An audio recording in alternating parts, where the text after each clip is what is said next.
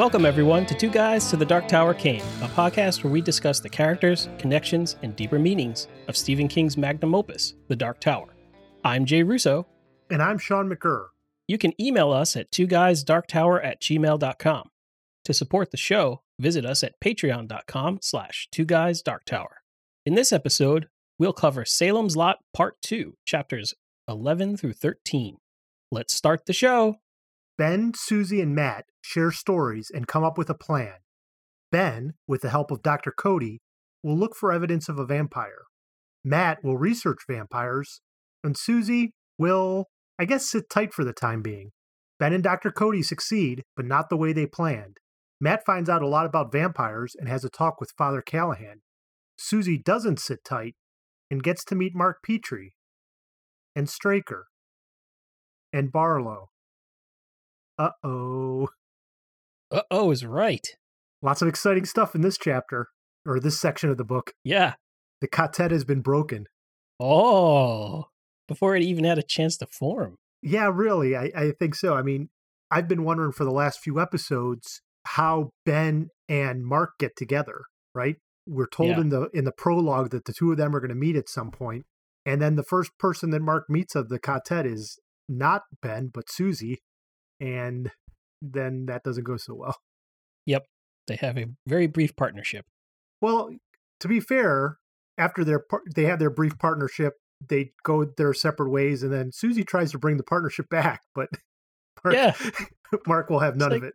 Come on, let's get the band back together. Well, I think we did want to talk about that there are a number of lenses that we're looking through these characters in this chapter. So this section, really, all of the main characters come to the forefront. We spend a great deal of time with them, and they all have different approaches on how they're dealing with this. So this is really where all the characters are starting to come to grips with the fact that Salem's Lot has been invaded by vampires, or a vampire, but it's slowly turning into a city of the undead. Yep. And how they deal with that really is a reflection on their characters and gives King a lot of room to play with ideas that he has about faith, society, family, as well as just sort of how different people would deal with horror that comes into their life. Yeah, it's like the same circumstances presented to all of these characters, but because of who they are, their reactions are very different.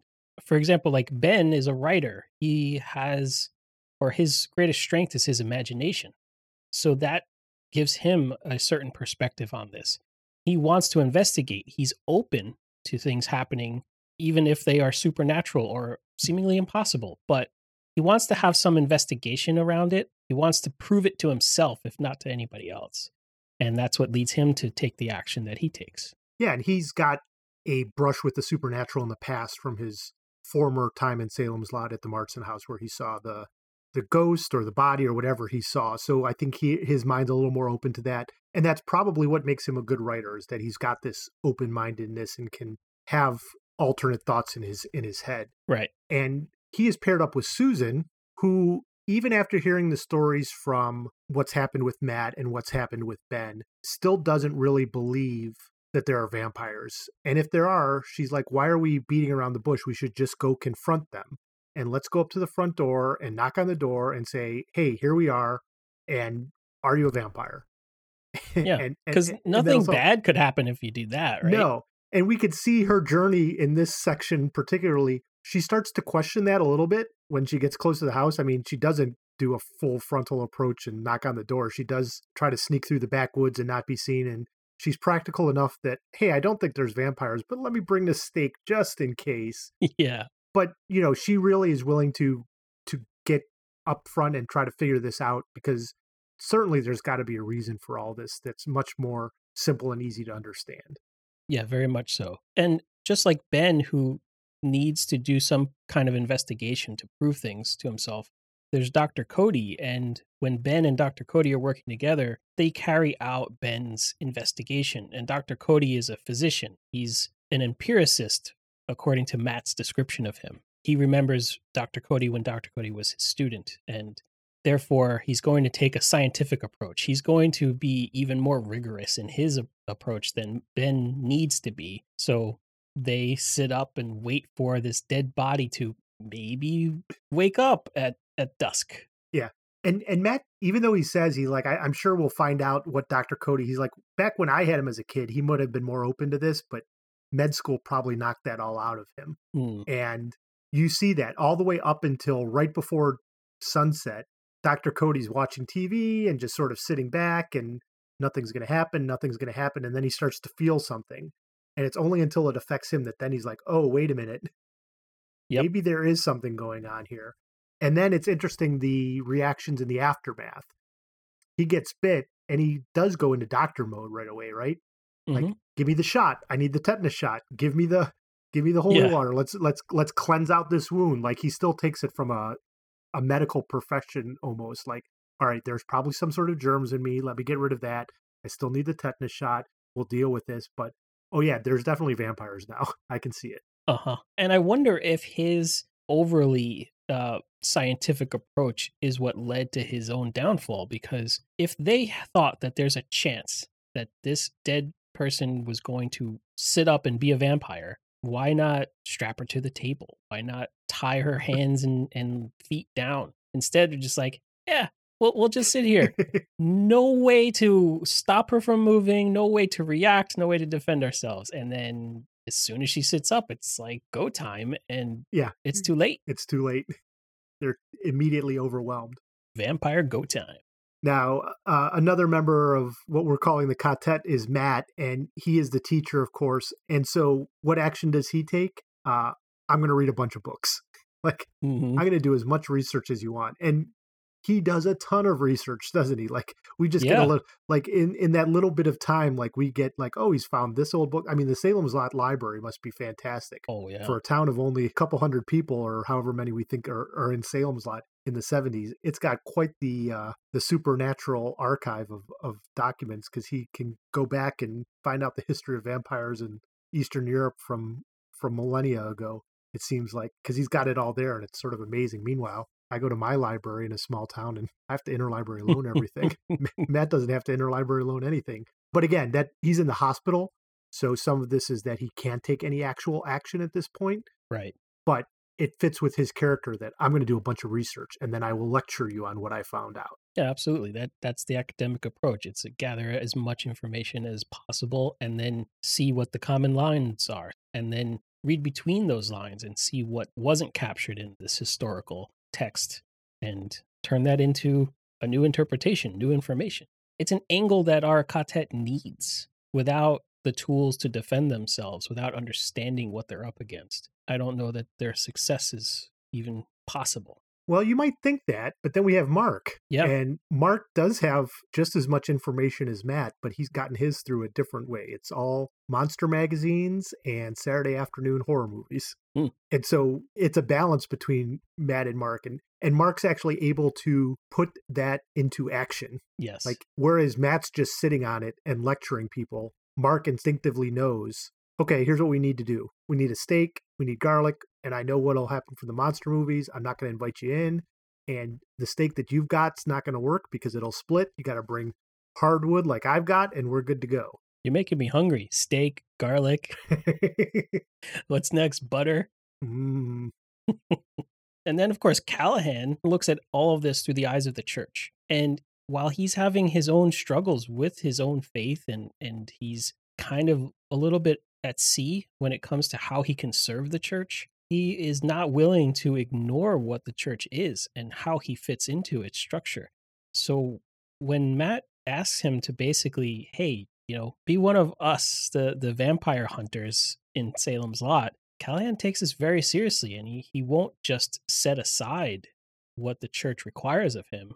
He is a representative of the church, and as he puts it, the church is a force with a capital F. So if he's going to come at this as a representative of the church, you need to understand, you, Matt, we, the audience, we need to understand what that means, right, and how much you're asking of him. But he is a practical guy and a pretty fearless one, so he's willing to take on the challenge. Yes, and he does it even though at the same time he is struggling with his own faith. Mm-hmm. It's that balance of faith versus duty. Right. Like, I don't know how much I believe in this, and I don't know if I like the way that the church is going, But if I'm going to be a representative of the church, I'm going to do it to the fullest extent that I can because I respect and honor it so much. Exactly. It's almost like a soldier, right? He's a soldier of God in this case. Like if I'm going to do it and take Yeah, the very orders, much so. I'm going to do it this way. But you're going to get what you're going to get with that. Right. Yeah. So it takes a pretty good writer, which I think King is, to be able to move from these different characters' perspectives and make them all seem real. They all seem authentic. Each one of these characters is authentic to their job, the way that they're expected to act. Not all writers can do that.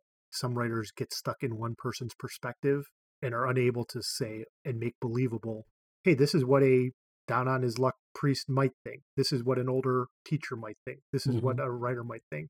But King's able to move through that, and you don't get the sense that he's either undercutting any of these characters by saying, yeah, this is what this person thinks, but they're wrong, or this is the one that you should be paying attention to because it's the smartest, because it's the most like me. I think each one of the 6 characters that we talked about seems like a very realistic character and acting in a way that we would expect them to, that even though they're different perspectives, are really moving the story forward. Yeah, and they all kind of make up different building blocks of this quartet in a way that their perspectives, the lenses that they look at this threat of vampires, is very much complementary. Yeah. Whether it's Susan's gumption to just directly confront the vampires, and Mark's as well, or it's Matt's willingness and ability to sift through tons of information to find maybe that one bit of info that can help them. Independently, they're probably not going to have any chance, but together, their chances improve dramatically. Yeah. So we've already hinted this a little bit, and we've talked about it in previous episodes, but it adds such an interesting layer to the story that all of these characters are aware of vampires in some way, and it just adds that piece of meta text on top of the book itself. Yeah. In my notes, I wrote meta meet meta because everybody is in this story a fictional character, and they are aware of the fictional universe of vampire lore.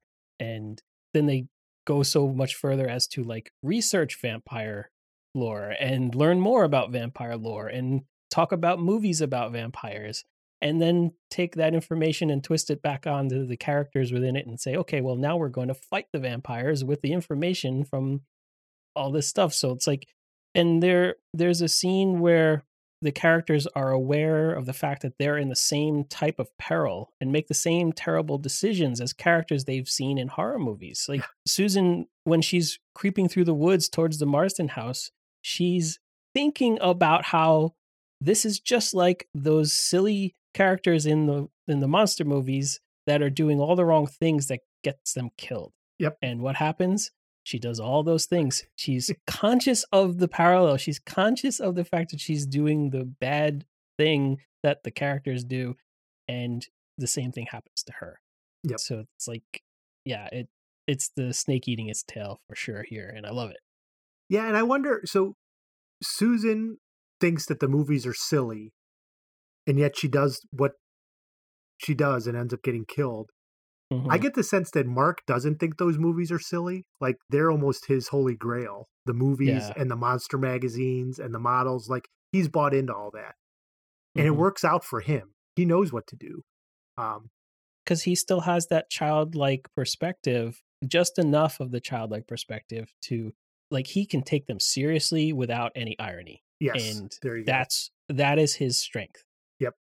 Yeah, because he's able to be like, okay, we do need a stake, but what you've got's not going to work. Yeah. And we do have to act carefully, but this is how carefully we're going to need to act. And here's the things we need to do about it. And even when Susan is in the basement and he hears her, and then he hears Barlow say something, he knows, like, I'm not going to be able to save her. Nope. My best bet is getting the heck out of here. Because a character in the movie who thought the movies would silly would be like, I'll be the hero. I'll go down and save Susan. And he knows he's not going to be able to do that. Yep. Yeah. And I think it'll be interesting to see where Matt's information leads, because it doesn't seem like it's going to lead anywhere. It all becomes this philosophical discussion between Key and Callahan. And meanwhile, there's people becoming vampires, like, while they're talking. Left and right. I was like, okay, stop talking about this and do something. So just like we have a quartet of vampire hunters, we have what is now becoming this, group of vampires, Mm. and it's ever expanding every day, or I should say every night. That it continues to expand, but there's also sort of this circular nature to it that, like, Barlow is aware of the hunters and aware of their bond to each other even before they themselves are, which is really interesting. It seems that his vampire powers give him this ability to not only influence people's actions, but sort of maybe be aware of their own thoughts or their own instincts. Mm. And that gives him a big advantage over the average person because he can kind of read minds and manipulate their actions. And that's how, he can just walk up to people and, they gaze into his eyes and the next thing they know, they're lunch. Um, so Barlow takes advantage of this power to break up the quartet even before they realize that it is formed. And Susan is the first, I guess, victim. Yes. Susan's the first casualty of the quartet. And because Barlow has this power and his power increases once somebody becomes a fellow vampire, Susan, in being turned, has given the entire game away. As soon as he feeds off of her blood, he knows all of her friends, all of their plans, who's supporting whom, and it seems like doom for the quartet, right? Agreed. And it also seems as if he has, Barlow, a psychic connection with his spawn, his thralls. Yeah. In one way too, because when Dr. Cody and Ben fight off Marjorie Glick, they're fighting her off, and then she starts laughing at them and yells out, "Even now one laughs. Even now your circle is smaller." And the way the king writes this, that happens before we find out what happens to Susie. But it's almost as if Marjorie knows, right? Like, even though it's happening sort of instantaneously, like if you work out the time, it's shortly after sunset. So this is when this is all happening. That's the moment when you get the sense that Barlow must have done something to Susan. Absolutely, yeah. And their circle has become smaller. And like you said, they don't even know it's a circle. And even now one laughs, is Barlow must be the one laughing because he knows all this. Yeah, Straker doesn't have a sense of humor. It's got to be Barlow. It's got to be Barlow. Straker seems like one of those guys who thinks he has a sense of humor but doesn't. Yeah, he laughs like, ha ha, ha yes, ha. I will get you, young boy. It'll be the end of you. Your family jewels. Ha ha ha. Quite humorous. And going back to when they're attacking Marjorie Glick, they're able to use a little bit of their vampire knowledge, Ben and Dr. Cody, to create a tongue depressor cross. Yeah, it's a cross. It's a cross that they, make with some medical tape and tongue depressors. And then they pray over it, the two of them. And is that what imbues the cross with the power? Or is it the vampires being afraid of it? Or what gives it? Because the tongue depressor cross actually glows and causes physical harm to Marjorie Glick vampire. And it's unclear, like, did they make some sort of magical weapon here? It certainly seems like it. And it also seems to be a circular magic with the vampires, because when they tape the two tongue depressors together, they don't immediately start to glow. When they say the prayers over it, they don't immediately start to glow. Right. It is only when using it in defense against the vampire that they glow. So it's like the vampire itself is what is imbuing this sacred symbol with the power to glow and also repel. Yeah. The same thing that's making it glow. So it's a strange kind of self-fulfilling circular power thing. Because when in the earlier part of the book, when Mark instinctively grabs that plastic cross from his monster collection, it glows too. And not because it's a glow-in-the-dark cross. Right. It glows because it's in the presence of a vampire. And it hasn't been prayed over. It hasn't been blessed in some way. And obviously in the real world, there are crucifixes in churches that, they're not glowing at all times because they are a holy, symbol. But maybe if a vampire walked up to them, then they'd start to glow. And it's like, well, yeah, do vampires somehow make crosses more magical than the very faith that they represent? I don't know. Yeah. It seems like they do. Well, that's how it worked in Little Sister of Zaluria too, right? That dog with the cross on its chest. Mm-hmm. It was just walking around. Roland was like, "Hey, it's just a dog." And it had a random shape in its fur, Yeah. but it didn't glow. No. Or maybe it did because it was a mutant dog. I don't remember. Nice. So I think one of the things we have to talk about is when the circle of the Katet is broken and the vampire circle is expanded by one, it might be a little problematic that it's the one female character in the book that's on the good Yeah. guy's side that is being killed first by King, and that becomes a vampire. And really, if you think about it, not a lot of the women in this book are portrayed in a great way. So Susie's sort of portrayed nice, and she's immediately killed. Marjorie Glick dies early. The other woman's beating her baby and is acting weird after her baby dies. Susie's mom's not necessarily the nicest of people. Yeah, she's certainly unsympathetic. Yeah, I hate to bring it up, but we talked about this so much when we were covering the Dark Tower books, how King didn't seem to know what to do with Susanna throughout a lot of the story. She at least survived and was a important part of the Katet. Here, Susie just doesn't even get a chance to do anything. She decides that she's going to take some action when none of the guys give her anything to do. She takes that action and it gets her killed. Yep. In a sense, King is kind of fridging her, and now that's going to be even more motivation for Ben to just avenge his girlfriend, right? And that's a really big missed opportunity. King could have made her much more heroic. She clearly had the development and the importance as one of the characters to be one of the keys to overcoming the vampire threat. Maybe she wouldn't make it all the way to the end of the story, but maybe not have her be the first to fall. Yeah, as we know, not many of these characters are going to make it to the end of the story, we don't think. Yeah, but have her go out and like sacrifice herself to save somebody else, or like to save Mark. Or at least get into the second half of the book. I mean, even if she died first, have it so that she's not just like the two of them are knocked out and tied up and she happens to be the first victim, right?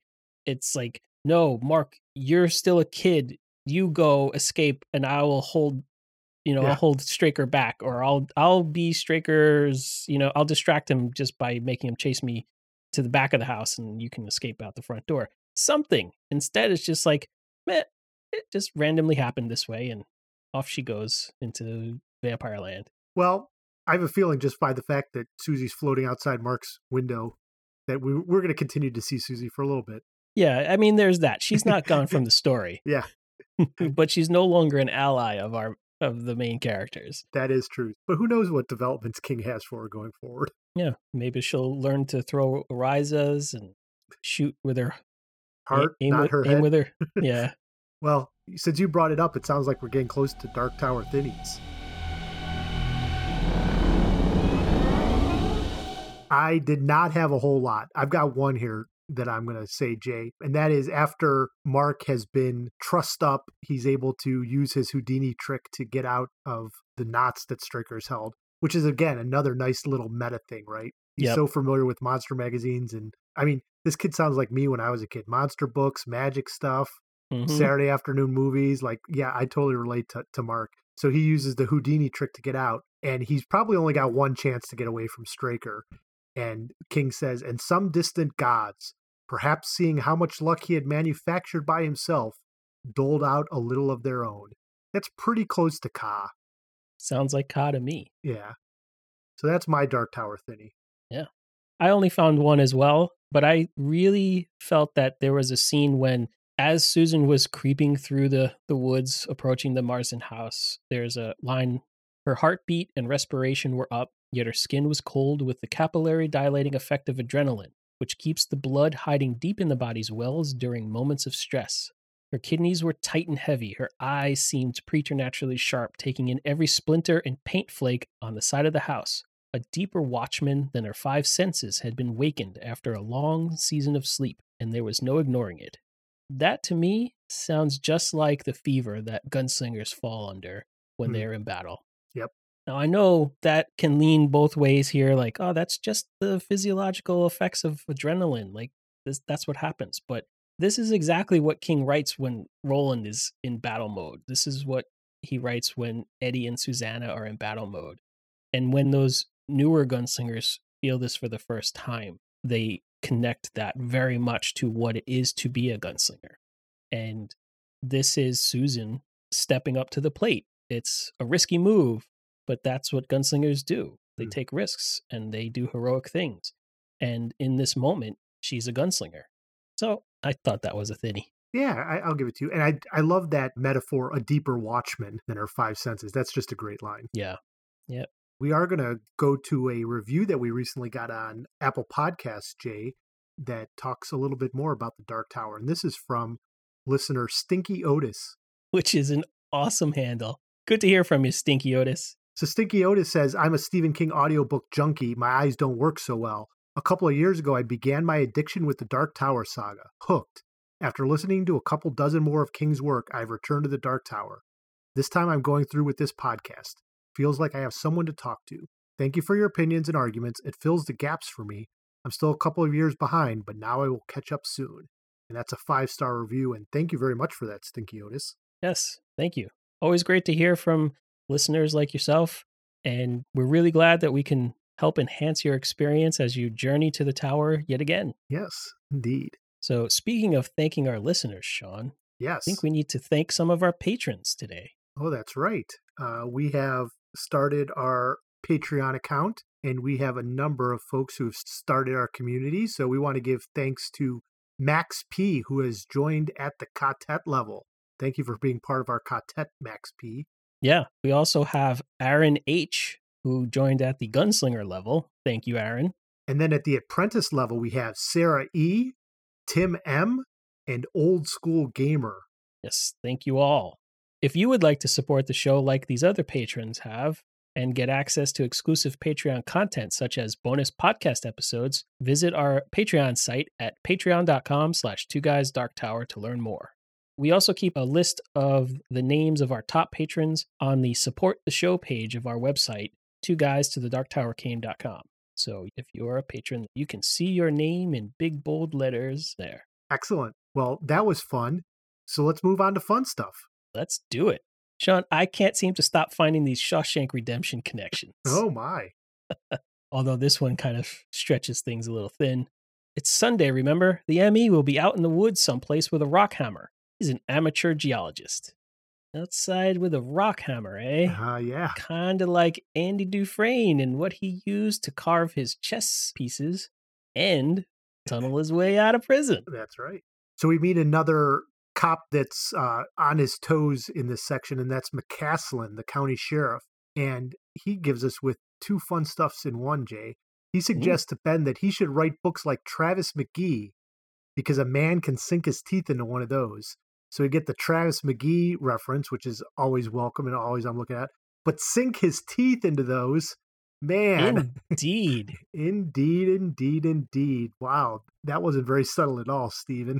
Yes, but it was delicious. If we're going to refer back to additional King books, this seems like a prelude to On Writing. Matt is describing his former student, Miss Susie Norton, who used to write such well-organized themes with paragraphs like building blocks and topic sentences for mortar. And I'm sure she didn't use any adverbs at all. No, not a single LY in sight.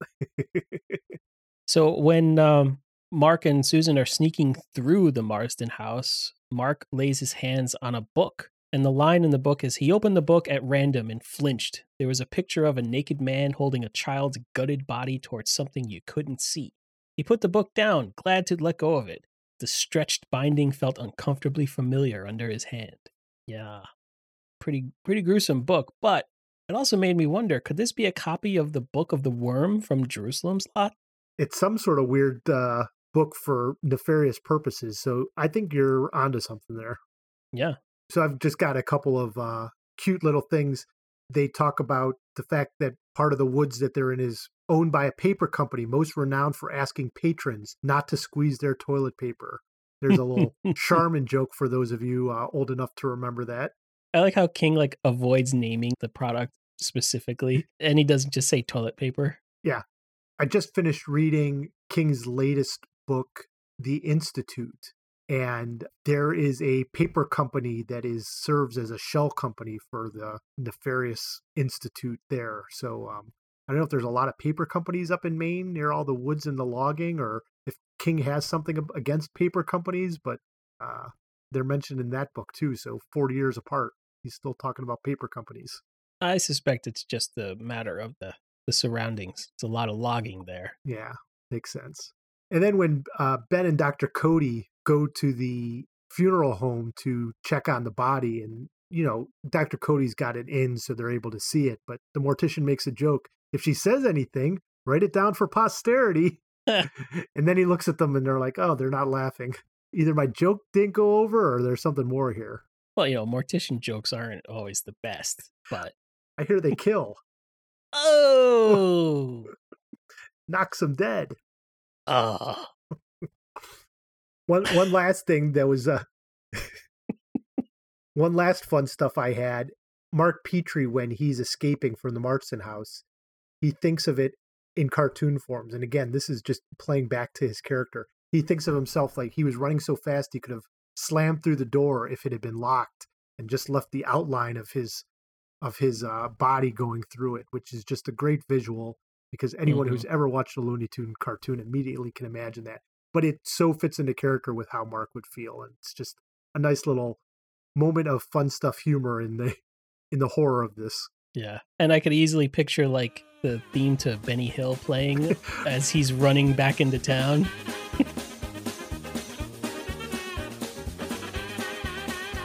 What's that song called? Yakety Sax. Yeah, Yakety Sax, yeah. Oh, well, I'm glad that we're ending on such happy, fun notes because I'm sure everything's going to turn out good in the next section, right, Jay? Yeah. There won't be any tragedy in this story. Well, we'll find out next time because that's all for this episode of Two Guys to the Dark Tower Came. Thanks, Jay. Thank you. Links to all of our social media is available in the show notes. If you like the show, please rate us on Apple Podcasts. To support the show, visit patreon.com/2guysdarktower.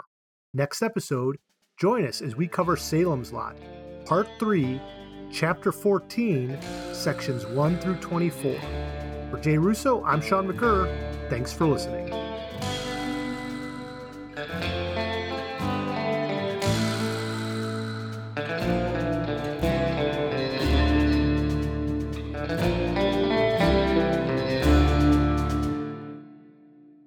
Oh, that's a really good point.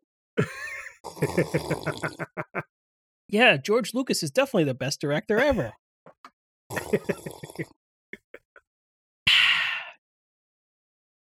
We will be playing Yakety Sax in this episode. Uh-huh.